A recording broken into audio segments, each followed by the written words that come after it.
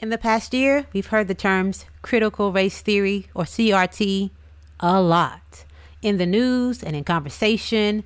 Nationally, in states from Florida to Texas to Tennessee and beyond, legislators have pushed to regulate how race, racism, and American history are talked about and taught about in classrooms.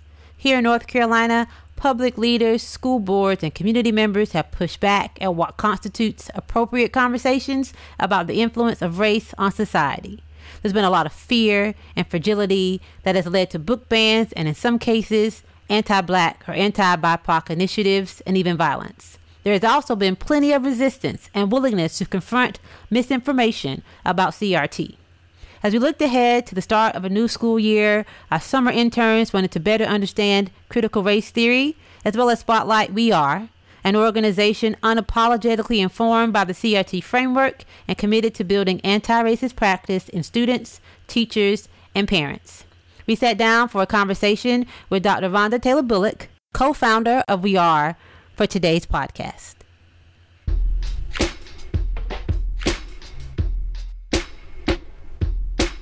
This is On the Margins, a podcast about educational equity in North Carolina. We bring the often untold stories of education in the state, from margin to center.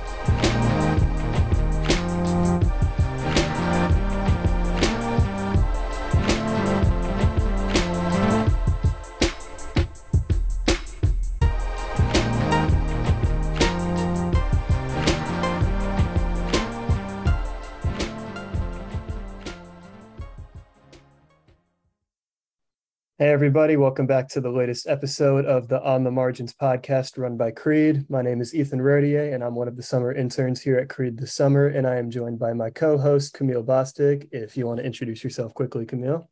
Hi, y'all. It's Camille, the Director of Programming at Creed. Super excited for this conversation today with Dr. Rhonda Taylor Bullock. Dr. Bullock, we're really thankful to have you on board today to talk about a variety of subjects. So if you just want to introduce yourself quickly, and then we will get into the subject matter at hand. All right. Thank you, Ethan and Camille. It's a pleasure to be here with you all to talk a little bit more about who I am and the work that I do. My name is Dr. Rhonda Taylor Bullock. I am the co-founder and lead curator or executive director at We Are. We Are stands for Working to Extend Anti-Racist Education. And at We Are, we provide anti-racism training for children, families, and educators. And part of the lens or perspective that I bring into running the organization and the vision of the work is the lens or the framework of critical race theory, which is what I studied in my doctoral program. And so our work that we do in We Are is rooted in CRT and in that framework. Okay, awesome. And once again, thanks for being here. Dr. Bullock, just as you finished your introduction about critical race theory, I wanted to start by asking you a little bit about critical race theory. I'd say definitely at this point in the United States, it's a widely known subject, but not much is known about it. You could ask, most people have heard about it, but people who ask you to describe what it is and what its origins are might not be able to do that so well. So if you want to give us a little bit of background about critical race theory, basically how it came to form and what exactly it's all about, that would be great.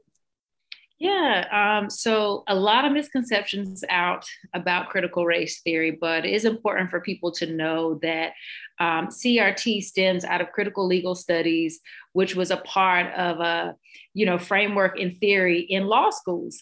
But scholars such as Dr. Kimberly Crenshaw, who coined the phrase critical race theory, she and other academics were looking to better explain the role that race is playing in disproportionate outcomes and the role that race plays in law and in policy.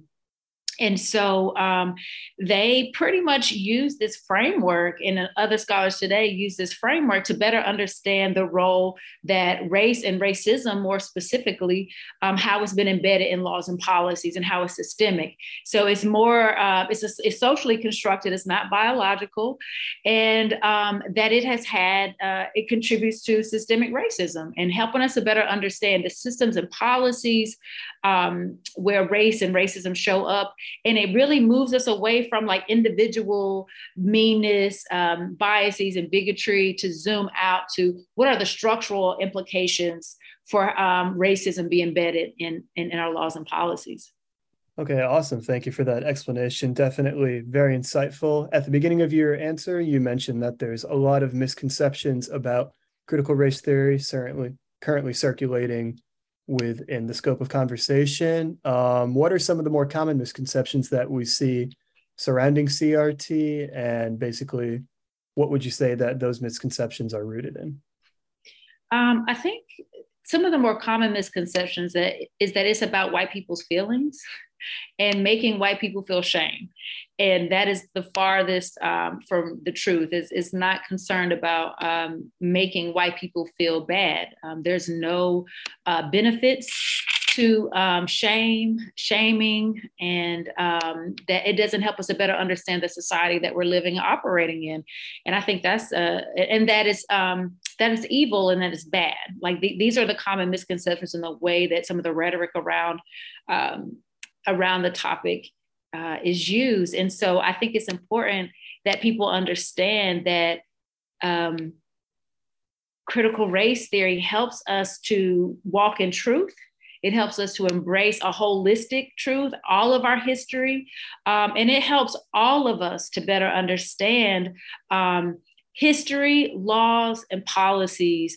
It helps us to better understand how we get to the inequities that we can see by race in our current society. These inequities are not naturally occurring. And what critical race theory does is to help point those out. It helps us to zoom out and to put these policies into context so that you can see over the years, policies such as redlining or segregation or slavery. These are laws, right, that are part of our country's history. They have a longitudinal impact on the outcomes of not only Black people and brown people and people of color, but also white people as well. So, that's what critical race theory does. It helps us to zoom out from the individual and look at how these laws and policies and these systems are creating these inequities along racial lines. Yeah, absolutely. And I think it's really important to emphasize the point that critical race theory obviously is not meant as slander of the white person or the white individual. It's all about teaching a greater history. And I'm really glad that you dived into that within your answer and talking about obviously those historically racist policies that the United States have implemented throughout its existence. Talking a little more about critical race theory, our work in CREED is very centered in North Carolina, and I know that you are North Carolina based as well. So I was hoping that you could give us some insight into how critical race theory has been really received throughout the state of North Carolina, and basically, has it been more positively receptive, more negatively? Does it really depend on the area? So any insight you have on that would be great. Yeah, it really depends on who you're talking to and what their goals and objectives are, to be honest. In some spaces, it is well received. And well, for one, the current political rhetoric around CRT has put it in mainstream media in ways that it hadn't been mainstream before. So unfortunately, a lot of people's introduction to critical race theory is rooted in lies and anti-truth telling, and which is really unfortunate. And so I will say that for people who believe in democracy, for people who believe in public schools and funding public schools and social good, for people who believe in equity and anti-racism work, they have received this new knowledge and this new understanding of critical race theory well. They want to know more about it. They're reading more books, and more educators are becoming attuned to it. And, and some educators over time have learned about critical race theory and the value that it brings to their instruction, that they've been able to incorporate tenets or ideas about it into their classrooms, which is something that we would want. Like if our school systems were really rooted in a critical race theory framework, we would start to see some of these opportunity gaps and some of these disproportionalities along racial and gender lines. We would start to see them shrink if it was truly the framework with which our school systems were run. And so I think that for those of us, again, who value that, it's been well received. On the other hand, though, the people with the loudest mouths or the greatest access, right, to public forms of communication, oftentimes which are white supremacists, they've, painted this picture that is harmful, it's evil, we got to root it out, fire the teachers who are teaching it, silence the voices of any academic or community activist who's rooted in a critical race theory framework. And we can speak for that from firsthand account. We were targeted by some high-ranking politicians in our state, some white male politicians, some white supremacists as well, because we are rooted in a critical race theory framework. We're out here doing work, trying to fund educators and some of the work and efforts that they're leading, and they took issue with it.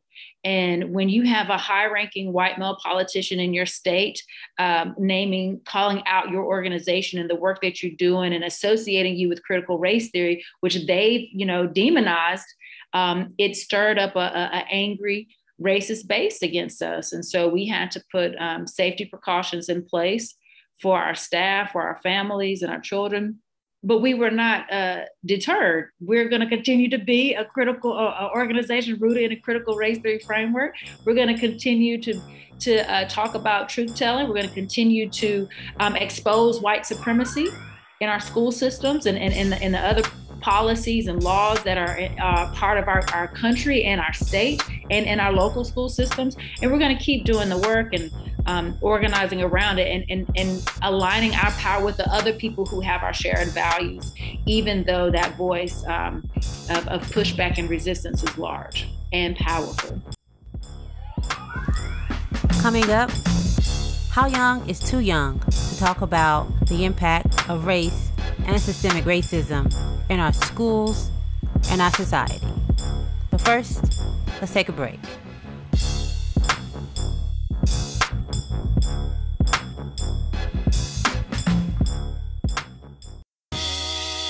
Yeah, it's that time. Yo, now I know y'all ain't gonna let these people tell y'all what y'all can and cannot teach in the classroom. I know y'all not going for that, so I'm gonna address it. Want to join the conversation? Creed is partnering with the Charlotte Post on September 22nd from 6:30 to 8 p.m. to further explore critical race theory and the pushback. Stay connected with us and the Post on social media for more updates on this virtual program. That's at Creed_NC or at the Char Post. We hope to see you there. By the way, you hear that track? They ban books that speak from our perspective, overreach by our electives who try to legislate away the pieces y'all neglected. We got a mixtape. Creed has joined forces with some educators of color from across the country to get some tracks for y'all. The Teaching in Color mixtape is good music. Find it through our Bandcamp or our IG and let us know what you think. Welcome back. Let's rejoin the conversation between summer intern Ethan Rodier and Dr. Rhonda Taylor Bullock of We Are, as they continue their discussion of CRT and what it means for students to talk about race and racism.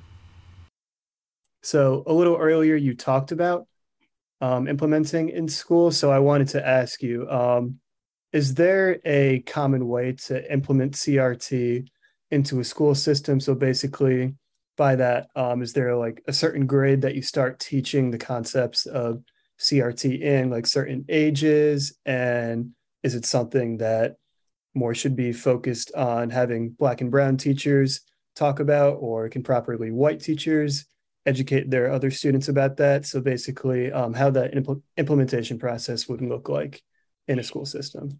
Yeah, I think at any time you're working with children, regardless of the age, teaching them the truth is always timely. It's always age appropriate, right? And I think you do have to be thoughtful, though, about how much what we're exposing children to in an age appropriate way, but telling the truth, is something that is always relevant, always needed. And that's part of what, critical race theory does. And, children better understanding our history, the roles of women, Indigenous people, Black women, people of color, immigrants, people from the LGBTQ community. Having all of this information and learning helps us to build empathy, right? It helps us to better understand laws and policies. And it also helps us to better understand how do we disrupt inequities. And children as young as 2 and 3 understand fairness versus unfairness, right? And helping them to build relationships across racial, gender, socioeconomic status lines, like that's always appropriate, right? And I think that regardless of your racial, ethnic background, you should be able to lead with this type of framework, right? And be able to meet the needs of the students that you're teaching. It's not about making white students feel ashamed or bad from what they're learning. It's just not about white people in the sense that it's not about you at the individual level. That is to say, it is about looking at structures. It is about helping children to understand at the pre-K level, where does your food come from? And who are the people who have access to food? And why do some people have food in their communities and some people do not? Like those are things that, young children can understand. And I think that what's even more important here, the bigger picture is that this critical race theory moment is not happening in isolation, right? These attacks on our education system, on voting rights, on the rights of immigrants, on the rights of the LGBTQ plus community, if we zoom out, all of this stuff is happening at the same time. And what we're really experiencing right now is a rise in white supremacy. It's a rise in a fascist movement. And this critical race theory is just a little piece of this larger puzzle. And if we don't zoom out and put this current anti-truth telling movement in a larger context, we're missing a whole white supremacy movement, right? And all of these things are very much interconnected, and we need to be concerned, and we need to be having more conversations, doing more organizing to push back, because the direction that we're headed is not healthy. It is not safe for any of us, but particularly those of us who identify as people of color, or those of us who have been marginalized by laws and policies in our society. Yeah, and Dr. Bullock, all of your information has been incredibly insightful so far. We can clearly see your passion for the subject, which is truly amazing to see. So I wanted to, on that note, pass it off to my co-host Camille, who is going to ask you some questions basically about how you came to really start studying CRT and how your passion really built up forward. So Camille, off to you. Thank you, Dr. Bullock. First of all, I've been snapping and out in my head. I just appreciate your breakdown of what you've been saying. Can you take a moment just to, interlude us? Like, how would you describe like your journey of becoming a critical race scholar? And even talk to us even about your commitment to education equity. And then I want to get more into these conversations that you were bringing up about what we need to do at this moment to battle anti-truth telling. Yeah, so I was previously a high school English teacher at Hillside High School in Durham, which is one of the few remaining historically Black schools in our state.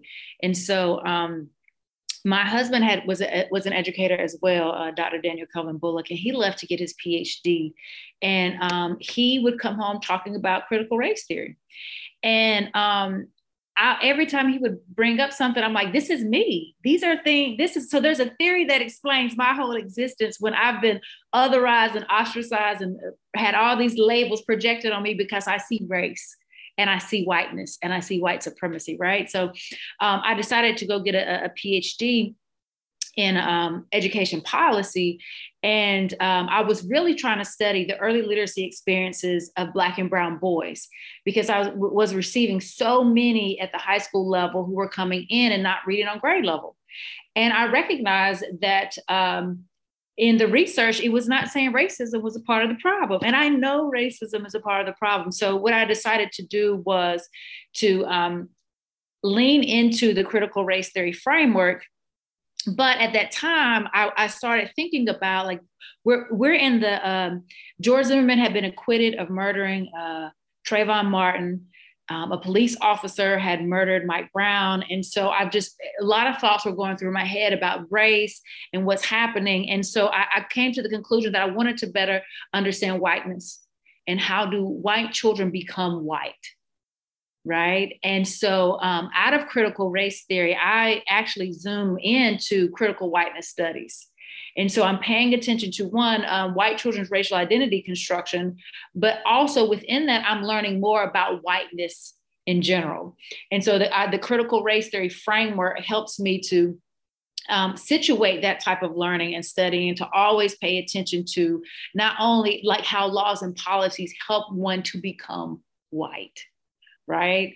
And so and then some of that work even is embedded in young children and how they identify and the characteristics and identities that they own and portray and embody. And so it was in the midst of all of these things, hope happening at the larger level in our country. It was just the very beginning of the Black Lives Matter movement. It was a passion for better understanding race in our country. Race became real to me at 5. When I was told by a white classmate in kindergarten that I could not come to her house for her birthday party because her dad said Black people were not allowed in her home. So I've been paying attention to race and racism from a very early age, then becoming an educator in an historically Black space, an identity affirming space, right? And then still seeing these inequities and wanting to do more to better understand, to be disruptive in the inequities. And I think it was a combination of all of these things. Also being a mother at the time when I went into my PhD program, I had a 3-year-old and a 3-month-old. And it was just like, critical race theory was where I found myself. It was where I as a human being made sense, where you can no longer otherize me because there's this whole theory here that is like, it was made for me and how I show up in the world and how I see the world and how I understand it. And so it just felt, I call it my academic home. I took my shoes off and put my feet up because this is where I am. And I felt affirmed and seen in my critical race theory studies and classes and with my professors. I love how you describe that, like, it's home, you put your feet up. But the other thing that really caught me in what you just shared is this constant need to name how systemic racism occurs, right? And where we see it.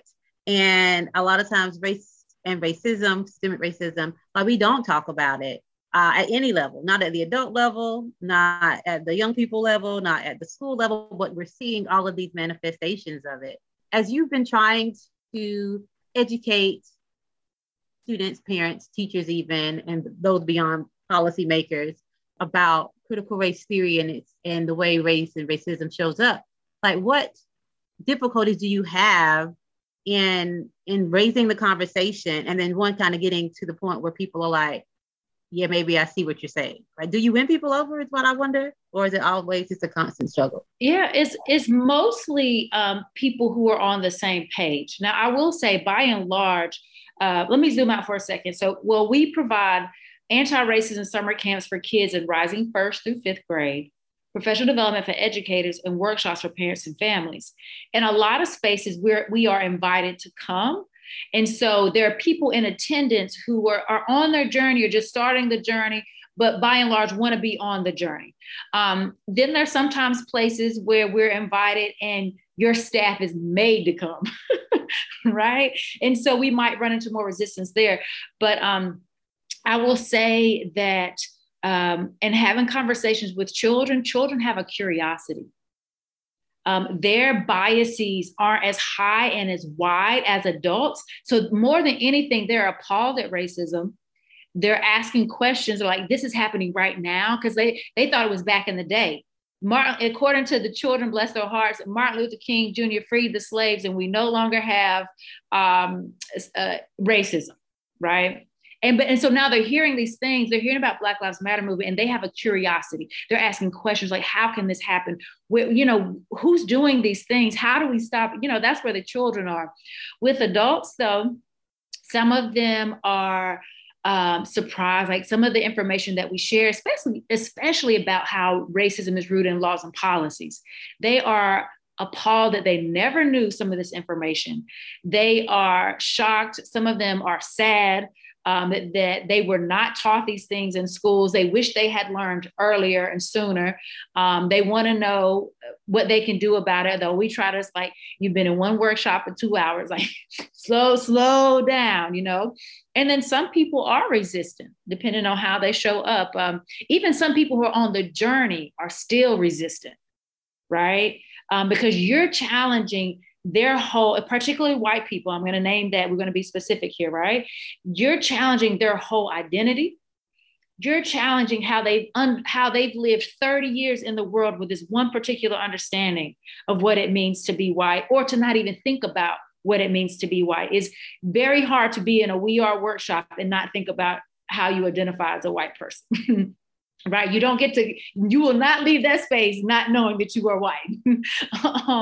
And so it's incredulity. Like, I can't believe this, or this can't be true. Like, no, this is the data. This was the policy. These are not my dates. These are US history dates. Like, go look it up beyond that. And so, we get people on a range.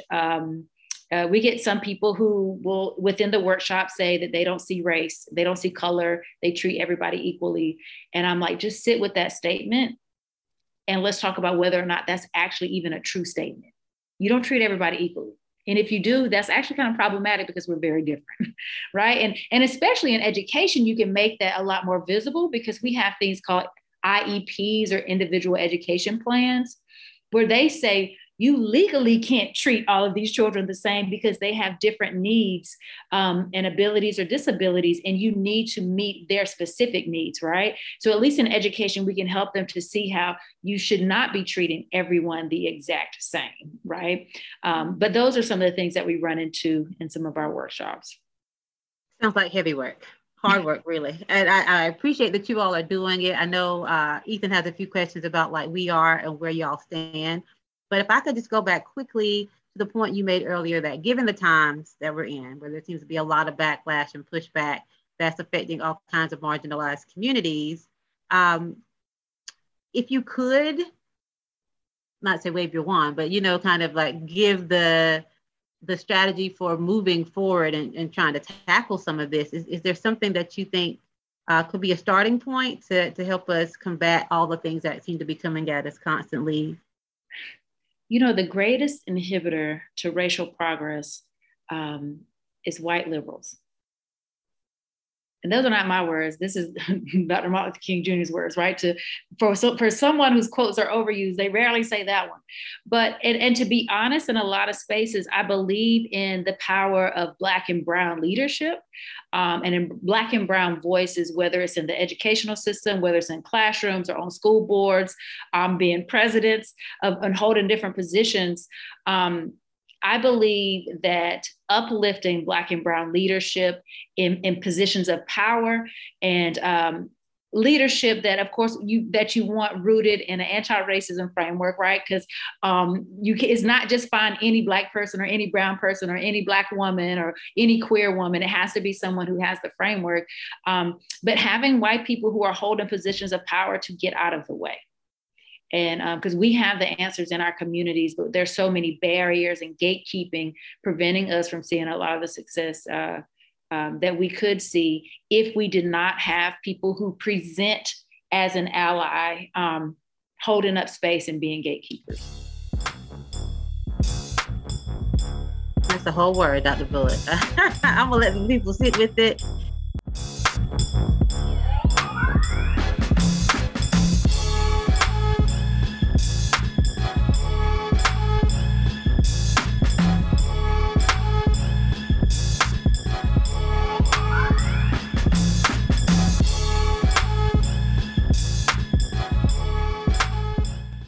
Ethan, you want to follow up with the next set of questions?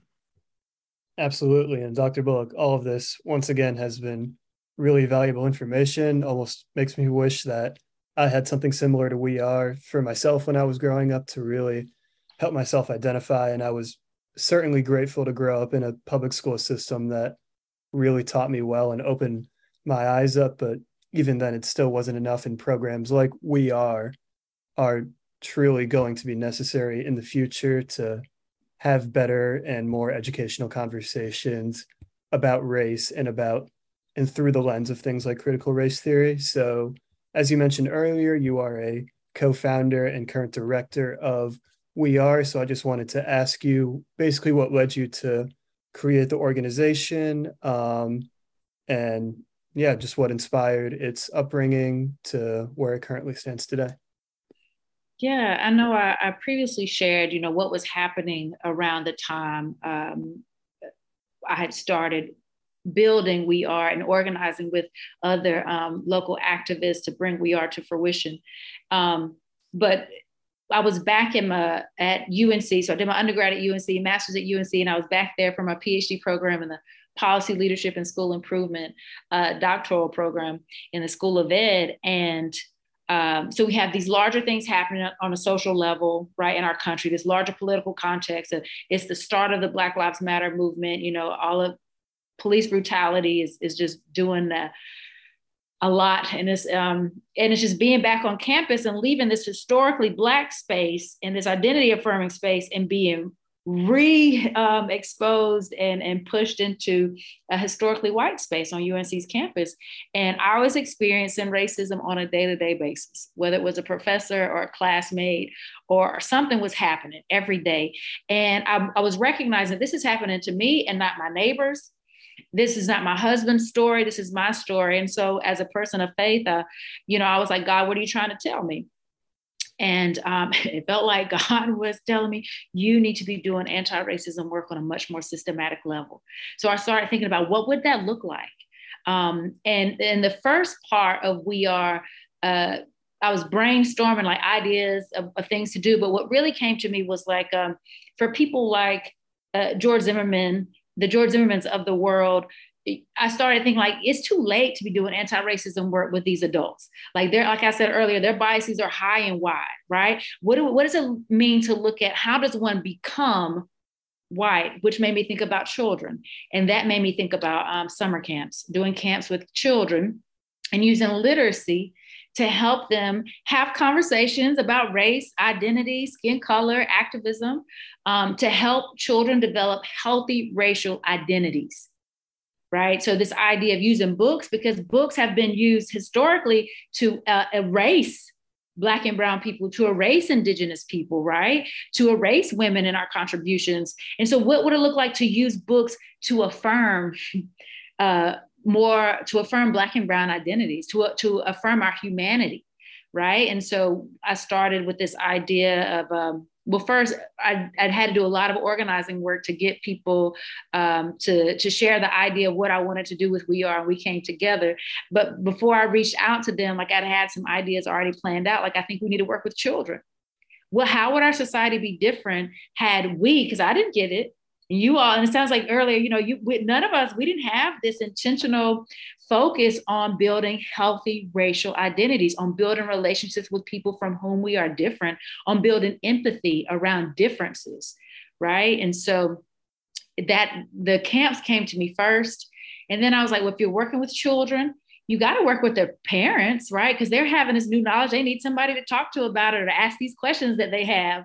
And so you got to inform the parents. And then it was like, if you're working with, because I was almost done with adults, especially educators.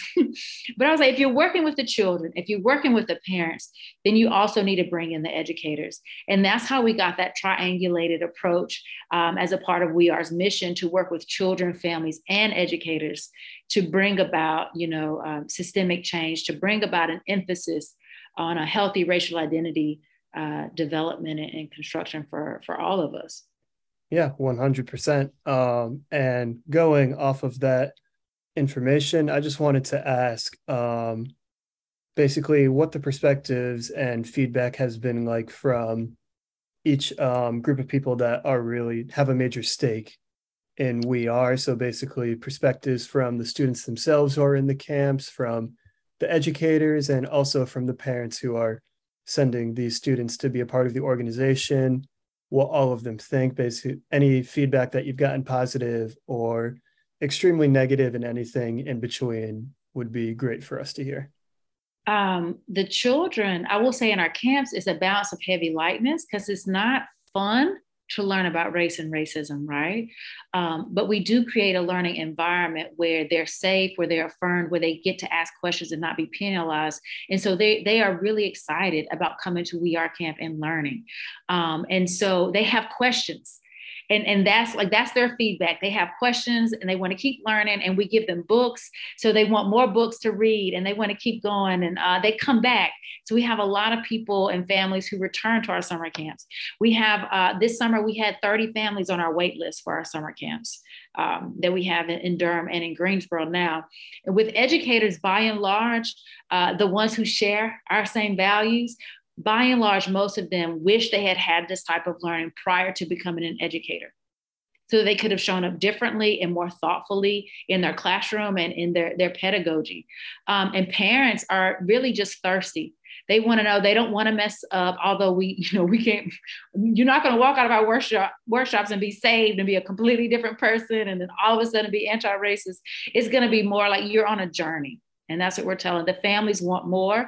They're asking for things. They're asking questions that they hadn't asked before. They're appreciative that their kids have experienced being in a caucus by race when they at 30 and 40 years old had never been in a white caucus space, but their children have, or Black and brown parents are thankful that our children, our babies, because my kids have participated too, that our babies are in spaces where they feel safe and affirmed and seen. And all of the books feature people with active melanin in their skin. And like the Black families are just like, thank you. I think it's part of our healing process.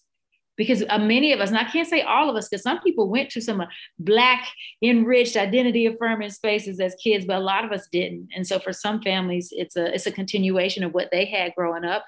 And for other Black families, it's a healing. It's disrupting the cycle of what, they as parents had experienced in schools and the erasure from books. Now they're getting to be in spaces where their children get to change that cycle and that trajectory in ways that maybe they weren't able to do. That's really great to hear. And for those of you listening who have never heard of We Are before, I highly encourage you to go to their website and check it out. It is weare-nc.org if you are interested in either sending your kid there, or if you're an educator and want to take part of it, or just want to know more, please go check out their website and see the truly amazing work that Dr. Bullock and her team are doing. As our time wraps up together, I just wanted to ask you one more question about We Are. Obviously, things have been going pretty well so far, and everything seems to be turning towards a bright future. So I wanted to ask, what are the goals of We Are for the future, and how do you hope to expand the promise of the organization even more? We hope to, well, let me say this before I close out. I do want to say that oftentimes I am the outward facing person or persona for the organization, but we are more than just one person. We are a supportive board. We now have a team. We have 3 additional colleagues who are bright and smart and dope and brilliant and anti-racist. And it's really nice to have that team and that support, and to know that it's not one single person doing this work, and none of us in any of our spaces or capacities could do this work by ourselves. So it's definitely all of us coming together and co-creating this work together. So I want to shout out our team and our board. And I want to say that our hope is to grow and expand. We want to build infrastructure. The demand for our work is very high. It exceeds our capacity. And so we're hoping to get the funds to build infrastructure, a stronger infrastructure, to be able to hire more people. We want to train more people. We want to train more educators and more parents and more community members, and create more spaces for not only children, but also students and college students and high school students to learn. There is again, a thirst for this knowledge, a desire to show up as an anti-racist in our society. And we need the capacity to meet the needs as best we can. Like we are not working from this illusion that we're about to cure racism or that we have all the answers. No, but we have access to knowledge and some positions of power and some privilege where we can do our part. We can create our ripple, right, on this journey in creating a more socially just, anti-racist society. Awesome. That is a truly great note to end on. I see great things in the future for We Are as an organization and the state of North Carolina continuing to become more united as a front, understanding the racial history of the United States and the importance of teaching that through critical race theory in our education system. So I just wanted to thank you again. Once again, we are with Dr. Rhonda Taylor Bullock, who is the co-founder and director of the We Are organization, for joining us today and discussing a little bit about critical race theory, her background, and what she has done with the We Are organization. Thank y'all so much for having me. Wow, talk about bright and smart and dope and brilliant and anti-racist. Dr. Rhonda Taylor Bullock, y'all. We appreciate her so much for taking the time to share her insights and her experiences. That'll do it for this episode of On the Margins. Thanks so much to Ethan Rodier for allowing me to co-host this one with him. Summer intern Camille Alderman for her help getting this interview all set up. And of course, to you all for listening. We'll catch you next time.